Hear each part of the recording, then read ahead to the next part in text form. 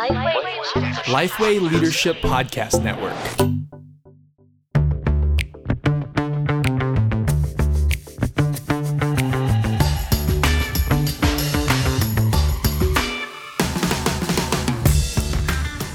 G'day, I'm Scott Sanders and welcome to The One Thing.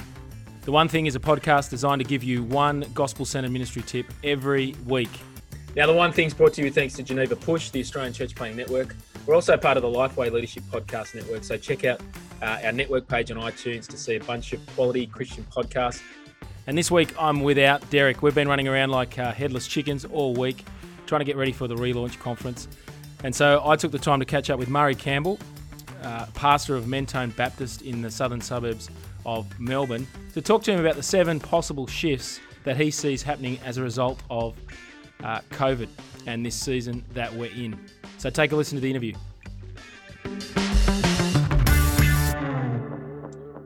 So it's great to have Murray Campbell here. I want to talk to you. You wrote a really nice opinion piece on your website, reflecting on what you think church is going to be like post-COVID. You went early too, which was risky, but you went early. What do you think will happen post-COVID? Sure. Yeah, I did go early, and I guess that the thoughts that I've been accumulating are not a prediction. These are just, I guess, some early signs that indications from our own church here at Melbourne Baptist, but also talking to a lot of pastors around the country. So I think there's something in it, but again, God knows what's going to happen next week. I don't. So, just take it with a grain of salt. Underlying the, I guess, 7 possible trends that I've noticed, there are certain theological assumptions. And number 1, God remains sovereign over the world today. Second, human nature doesn't change. So the Bible's doctrine of total depravity remains, I think, the status quo, but also that the Spirit of God is able to regenerate and to sanctify people. Thirdly, the gospel of Jesus Christ remains good, true, and powerful today. That hasn't changed. And also a 4th theological premise, which is the church remains central to God's purposes in the world. So something like a pandemic doesn't alter that fact, I think. So anyway, here I'm just going to list off these 7 possible trends, emerging trends that I'm just beginning to see. First of all, there's a godly hunger, and that's really evident in my own congregation. People are hungry to be drawing closer to Christ and closer to one another, to serve each other, and that's been wonderful to see. Second, an ungodly separation. I do think while many people are drawing closer to Jesus and to the church, there are others who are going to use this season because we're not meeting regularly together to escape, to use that to disappear, to loosen their relationship with Christ and the church, and that's really sad. But it's just, I think it's something that's going to happen. So thirdly, you're hearing that then, Mentone, I imagine you're working hard with your pastoral team to care for the fringe, care for the church membership, as well as newcomers and outsiders coming in as well. Yeah, we are working hard, and it's a near impossible task to keep on top of every single person in the church, every week, let alone every month. So we do rely on our small groups to do a lot of that work and to care for one another. And we have growth group leaders who are trying to catch up with everyone in their group each week, and that helps us in terms of the pastors and elders. So it's not all on us; it's a whole church effort. But we are aware that as some people will grow closer to each other, others are going to drift apart. And we want to fight against it, but we are aware it's going to happen to some extent. So your third reflection. Yeah, a shift, I think, from fast-paced ministry to fatigue, which is kind of where I've been at for the last few weeks, but then to rest. I think it's a great opportunity for us to relearn our doctrine of God, that God is sovereign, that we can trust him with his church, that at the end of the day, it's not up to me, it's not up to our ministry efforts, but him. So I think there's lessons to be learning in terms of how we do ministry and the pace in which we do ministry. Fourth, I think it's a great opportunity to break the back on Christian consumerism. individualism and consumerism. It's rampant in our culture. It's rampant in our churches as well. And it's a great opportunity to push hard against that. And then I think that means how we do online meetings at the moment, with Zoom and YouTube. I think we want to reflect very carefully about what we are projecting to people. And as well as we think of returning to our church and small groups again. So that's a fourth observation. So a lot of pastors have been talking about how the move to the online space potentially for the Christian increases Christian consumerism. More than ever, we can easily go and jump on the larger church down the road or the church that we've always wanted to go with. Your sense is no, there's a real opportunity to really call people to actually serving, being committed to their local church family.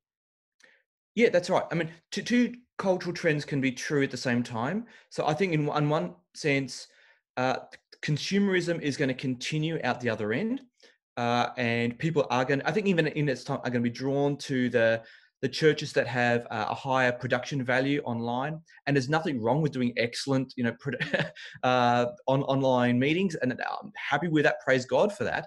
People that tend to be drawn to that, and so I suspect consumerism will continue out the other end. But I think there's also an opportunity for us in local churches to be pushing against it. So we're keeping our online meetings very simple. We're not wanting to be slick, sophisticated. Keep it simple, partly because we want our congregation to be hungry to meet again in person. We don't want to replicate everything we do at church online because we don't think it is church online. But we were very careful about that. And so I think that's one way we can fight against it, is just thinking through the reasons why we do what we do online. Are we encouraging consumerism, or are we pushing against it? So they're questions, I think that churches can be thinking about. I'm interested in your next shift. Churches becoming more local and smaller. Yeah, I guess behind that thinking is we're going to have, at least for the rest of this year, restrictions on the size of our gatherings. So limitations, 100 people most. I can imagine a scenario where that encourages some people to move to smaller churches, which probably by definition will be more local, and people perhaps are traveling less, are less keen to be using public transport, so be looking for something that is more local for them. So I think that there's sociological reasons rather that might encourage a return to smaller and more local church. Now, I'm not advocating that smaller is better. I think smaller or bigger both can be equally wonderful and gospel-centered, and praise God for it. So I'm not arguing that this is a better scenario, but I can see the case because of those social phenomena that's been presented to us, that people are going to be thinking smaller and more local. And there are benefits from that as well. It's easier to do evangelism and mission when you're belonging to a church in your own community. It's easier to invite a friend to your church if it's 5 minutes away rather than traveling 50 minutes away. So there's a lot of benefits, I think, from this transition if it happens. But we'll wait and see. What's your next shift? Financial loss and ministry recalibration. Well, that's a fun one to talk about and to raise. Well, I mean, as everyone knows, our governments are taking out enormous debts, in hundreds of billions of dollars. That's going to have significant repercussions for a generation of Australians. At the moment, there are hundreds of thousands of Aussies who are losing their jobs or who have been forced to work less, reduced hours, reduced income. That's going to have implications for our churches. Mentone, like most churches, is dependent 100% on the generosity of the church, of the people. So if they're struggling financially, it means we're going to have reduced giving. And we're already seeing that happen at Mentone. And so what that means, though, is with smaller pool of finances, we're going to have to recalibrate our ministry. So that will hurt and impact things that we value and that are important. But it's also, again, another opportunity to work out what are our core values, what are our gospel priorities as a church. So I think this is an opportunity to fine tune the things that are of most value, that are of most importance to us as churches. And so we will invest in them as we lose some other things that are perhaps more peripheral. So you've talked about it being a time where we ought to be asking, what is the purpose of church?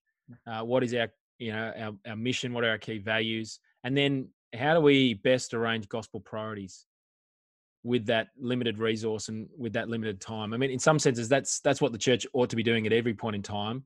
Yeah. It's just it's interesting how scarcity, creates the opportunity, and disruption creates the opportunity to rethink.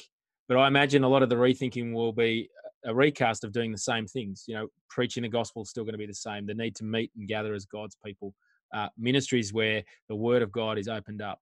Ministries where people, Christian community, are able to rub up against each other and care for each other. They're still going to be what the churches are doing. Oh, absolutely. But I think the expression of some of those things may change. So if there are pressures on resources, financial and even people resources, if you can only have 50 people meeting at a time rather than 200 people, then that means how you do music is going to be impacted. So rather than having large scale, bands and so forth, we might have to be, again, simple, just an acoustic guitar. And I think that's a good thing, because that might encourage congregational singing even more. So whatever we lose, there may well be gains for us as well. And the final one, I'm really interested in this one. People looking for hope, because a number of people have been sort of, thinking, trying to predict where our culture will go. And in some ways, Australia has been really devoid of a lot of loss and grief. That there's only been thankfully, a relatively few number of people died due to COVID. Yeah. My sense is, and for some conversations I've had with people in the community, that they are asking questions. That doesn't mean they are going to investigate Christianity or be converted, but they are asking questions about where can we find hope? Is there more to life than the materialistic mindset that for many that we've had? And is there something more secure than the life that we've been living? Again, we don't know where that's going to end up. I think my reading of history is that big events like pandemics rarely lead to revival or to a mass turning to return to the church. If you look at the 20th century, that didn't really happen, whether it's 2 world wars, threat of nuclear war, you name it. So I think, and the scriptures teach me that human nature doesn't change, but by the grace of God, we're still rebels against God. But that doesn't mean we can't be praying God will use this pandemic to urge people to reconsider again those big questions. And we're praying in God's mercy that many are won for Christ. So I guess my assumption is people will ask questions, and so we want to provide answers for them. And so we're encouraging our congregation to love their neighbours, their work colleagues, and to have those conversations. I'm hearing those conversations are happening, and we're trying to provide resources for people that they can give to their friends. It might be just to give a Bible or a book, or again, the podcast that I'm doing, to share that with people. And then we're going to trust God with that. And over time, we'll see what God does and how he uses it. Great. Well, really appreciate you sharing those reflections. If you've liked The One Thing, we'd love it if you'd share it with your mates. Even more importantly, we'd love to see you at the Relaunch Conference this week. So check out this ad from Maddie. Australia has been through unprecedented challenges over the last few months, but in the midst of these challenges, we've had unprecedented opportunities to share Jesus and express within our church communities the unique, loving, eternal communities that God is creating in Him. Over the coming months, as our country starts opening up again, we're going to have a unique opportunity to reset, rethink, and then to re-engage with each other and those who are seeking answers to questions they may never have thought to ask and connections they may never have known they needed. To help you think through how to address the challenges you're facing as a leader and take hold of the opportunities before you for the gospel, we're holding an online conference with leaders from across Australia to help you navigate these challenges and opportunities and begin to connect with like-minded leaders. So join us on the 27th of May, 10:30am to 12:30pm. to hear from Andrew Hurd, Paul Harrington, Rory Shiner, Ray Galea and others as we start thinking through how we restart, relaunch and re-engage Australia with the life-changing message of the gospel through our churches. To book your spot, go to relaunchaustralia.com.au. Once again, that's relaunchaustralia.com.au.